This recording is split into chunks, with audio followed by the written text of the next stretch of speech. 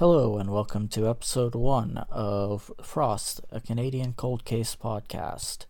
Today we will be looking at a case from Torbay, Newfoundland on the east coast, just north of St. John's. The case is the 23-year-old disappearances of then 14-year-old Adam O'Brien, 11-year-old Trevor O'Brien, and 4-year-old Mitchell O'Brien, abducted by their father, then 40-year-old Gary O'Brien. According to reports made by Diana Boland, then Diana O'Brien, it started on the morning of November 9th, 1996, when her ex-husband, Gary O'Brien, had a conversation on the phone about his weekly visitations that he was supposed to have on Saturdays. During this call, Diana informed Gary that Mitchell was not feeling well and that he should stay home. But Gary was insistent that all three boys be ready to be picked up for the visitation. It wouldn't be until later that day, about 8:30 p.m., that the reason for the insistence would become apparent. When Gary O'Brien called Diana and informed her that he would not be bringing the children back. Furthermore, he informed Diana that he had built a trap in his house and that if anybody attempted to enter the house, it would explode. Police would later find that the front door and even the doorbell had been rigged to two 400-pound propane tanks, and had they been set off, would do significant damage to both the house and the neighboring houses. While we don't have any confirmed reports about his movements after the abduction, we do know the vehicle he was driving was a 1989 Ford Tempo. Unfortunately, about 11 months after the incident, the front end and engine assembly of a 1989 Ford Tempo was found in the waters off of Red Head Cliff, a 90-meter drop into the Atlantic Ocean. The serial number on the engine matched that of the serial number of Gary's car. However, there was no indication that anyone was in the car when it went into the ocean.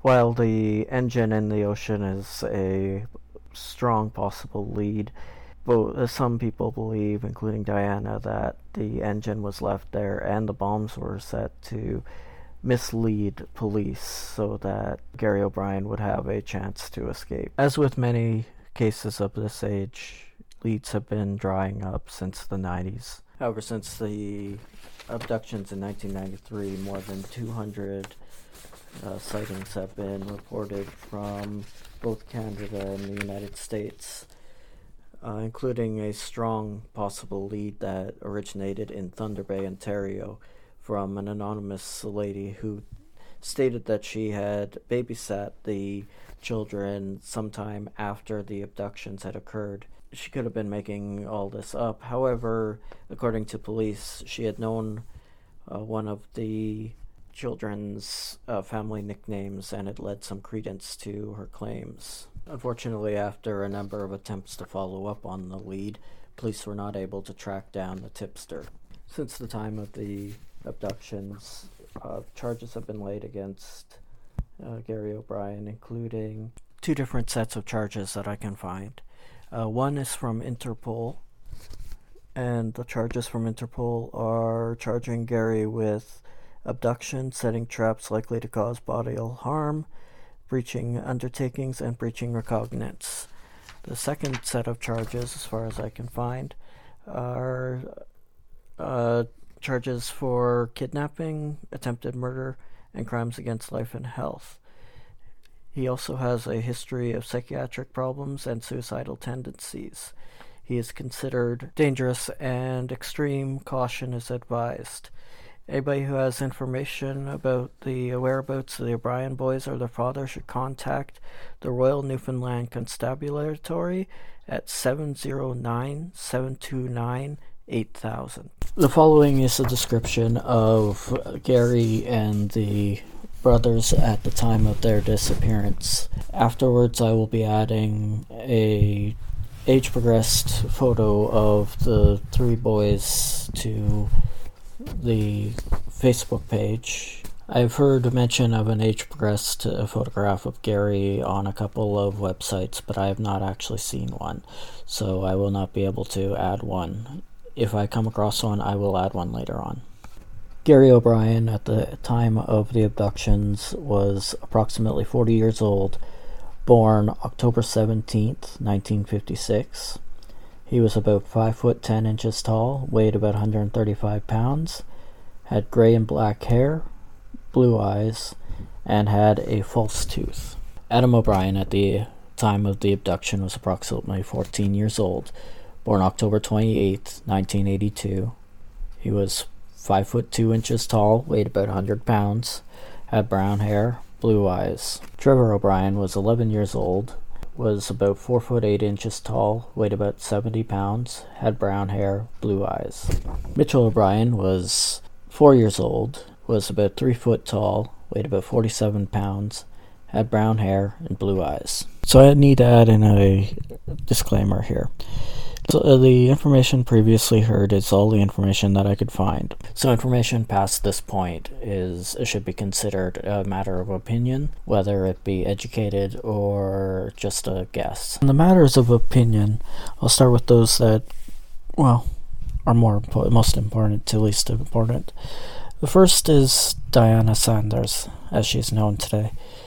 She believes that her ex-husband and her sons are alive and maybe taken off somewhere off-grid, like a religious convent or something of the likes. She also firmly believes that there are people out there that know exactly what happened to her ex-husband and sons. One of the facts that may lend some credence to this fact is that in the years after his disappearance, 3 of his close friends committed suicide. Some might believe that might just be coincidence. Others might believe that it was out of guilt. Neither of which I can say for absolute certain. On the other hand, Gary's own sister believes that both Gary and his sons are actually dead. While I'm not sure about the rest of Gary's family, Diana's family seems to be split down the middle, some believing worst case scenario, others holding out hope along with Diana. While the police are putting in a valiant effort to attempt to find Gary and hopefully Diana's sons, in a 2014 article, a newly promoted chief, Robert Johnston, said that he will always follow up on new leads, but looking into the evidence, especially after they found the engine block in the ocean off Redhead, there was a higher probability that it could have been a murder-suicide. My opinion on this case, it's not a very strong one either way. I just don't feel like there's strong enough evidence to say that they are deceased or that they are still alive. A fair number of people have pointed out that there would be difficulties in getting off of Newfoundland unnoticed, but there are a number of ferries that run year-round, including one to the French Islands off of Newfoundland. And the French Islands ferry is just about a 4-hour drive away from Torbay, as opposed to the 12-hour drive to get to the one to the mainland. There's also private fishing vessels that they could have got into as well. Not saying that either of these options are overly likely, it's just possibilities. It may also explain why Interpol is also involved and not just the Canadian and American authorities. Also brings me to the other fact that only a portion of the Ford Tempo was found, with no proof that there was anybody in it when it went into the ocean. So one of my fellow podcasters pointed out that it was likely that Gary O'Brien just drove the car into the ocean and that they were dead. Well, my key problem with this theory is that Well, only a portion of the car was found, and the early rumors that I had read was that the car was actually found some distance off the coast, like possibility of around 10 kilometers, and that only the engine block had actually been found, no other part of the vehicle. After speaking with a group called Staff's Unity Microplastic Research Group, who deals with some aquatic forensics, they believe that it's not likely that the engine would have separated from the car while submerged.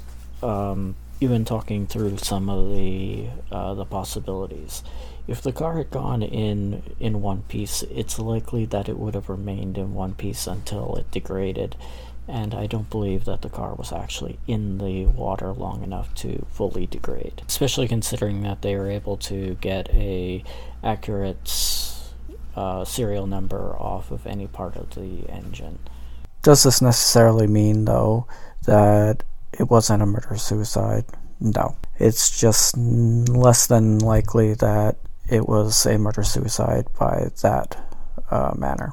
In the end, I'm just not entirely sure we'll be able to figure this out, short of actually finding Gary or somebody coming forward and letting us know exactly what happened. To go along with the age-progressed photographs, Diana has actually, in previous news releases, given us an idea of how she thought her boys would be like today. This is, of course, a couple years old, so the ages might be a little off. I will attempt to adjust the ages as they would meet today's standards. According to Diana, Adam, the oldest, would be approximately 37 years old today. She is almost certain that he'd have children, and that she is a grandmother. Trevor, the middle child, was a comedian and a little more rambunctious. She pictured him as her party boy, kind of playboy, loving to party and women and all that. She believed him to be the complete opposite of Adam. The only person that she had a real problem trying to describe was Mitchell, as he was a preschooler the last time she saw him, and his personality was only just starting to grow. So there would definitely be difficulty trying to figure out what his personality would be like today. Unfortunately, that is really all that I have for this case this week. I was hoping for a bit longer one to start off with, but this seemed like a really important one to get out. And I hope that it sees a happy conclusion eventually. Again, please, if you happen to know anything, or you happen to be that anonymous tipper, please contact the Royal Newfoundland Constabulary. I am certain they would love to hear from you. As for our special end of the episode segment called Interesting Historical Criminal Facts of Canada, we have an interesting one from Kingston, Ontario. This story is brought to you from the book called Kingston Penitentiary, The First 150 Years, from 1835 to 1985, by authors Dennis Curtis and Andrew Graham. A young criminal mastermind decided that he was going to break into Kingston Penitentiary. Young Tom Hardy, or Thomas Hardy, I should say, had been released from the penitentiary just 2 weeks before, after serving 3 years. You'd think he'd have enough of it. He apparently didn't have enough money to get along. So, brought on by drink, he decided that he would take a ladder to the walls and decide to scale them and climb back in, where the problem with that is the rope that he used to climb in somehow became unfastened. And after rifling through the cash box in the clerk's office, he found that he couldn't find his way back out. He attempted to build a ramp, but that just exhausted him, and the morning light overtook him. So he took shelter in some straw in a stable, but was soon discovered. So the prison ended up having one more prisoner than it really should have come the morning. For all that hard work, Hardy ended up getting 6 more months in the local jail.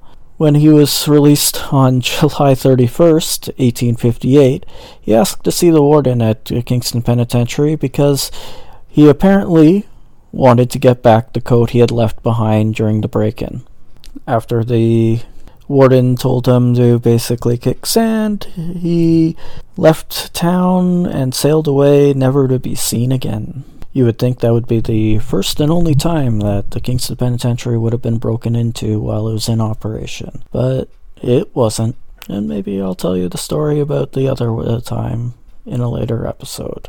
We'll just have to see. And that will be all for episode 1. I do apologize about the short episode. I was expecting there to be a little more on this case than there actually was.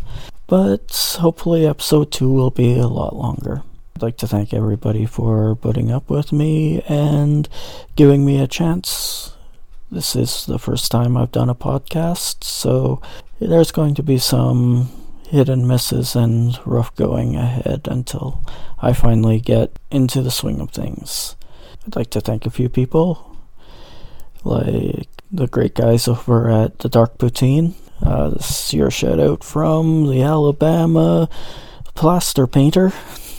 You guys killed me with that. Thank you. And a special shout out to all those that are down in Australia tonight. We wish you all the best down there and stay safe from the fires. Also a shout out to all the people that have joined the Frost Facebook group, as well as those following us on Twitter. You guys are great, and thanks for sticking with us. And hopefully we'll be entertaining you for a long time. Next episode I will also be adding in a subsection about other podcasts that are really good to listen to. And please, if you have any recommendations for cases to cover or just want to send out a message, please feel free to email me at thelazysherlock. Yes, that's thelazysherlock@hotmail.com, and I will strive to respond to every message that I get. Thank you, have a good evening, and a happy 2020.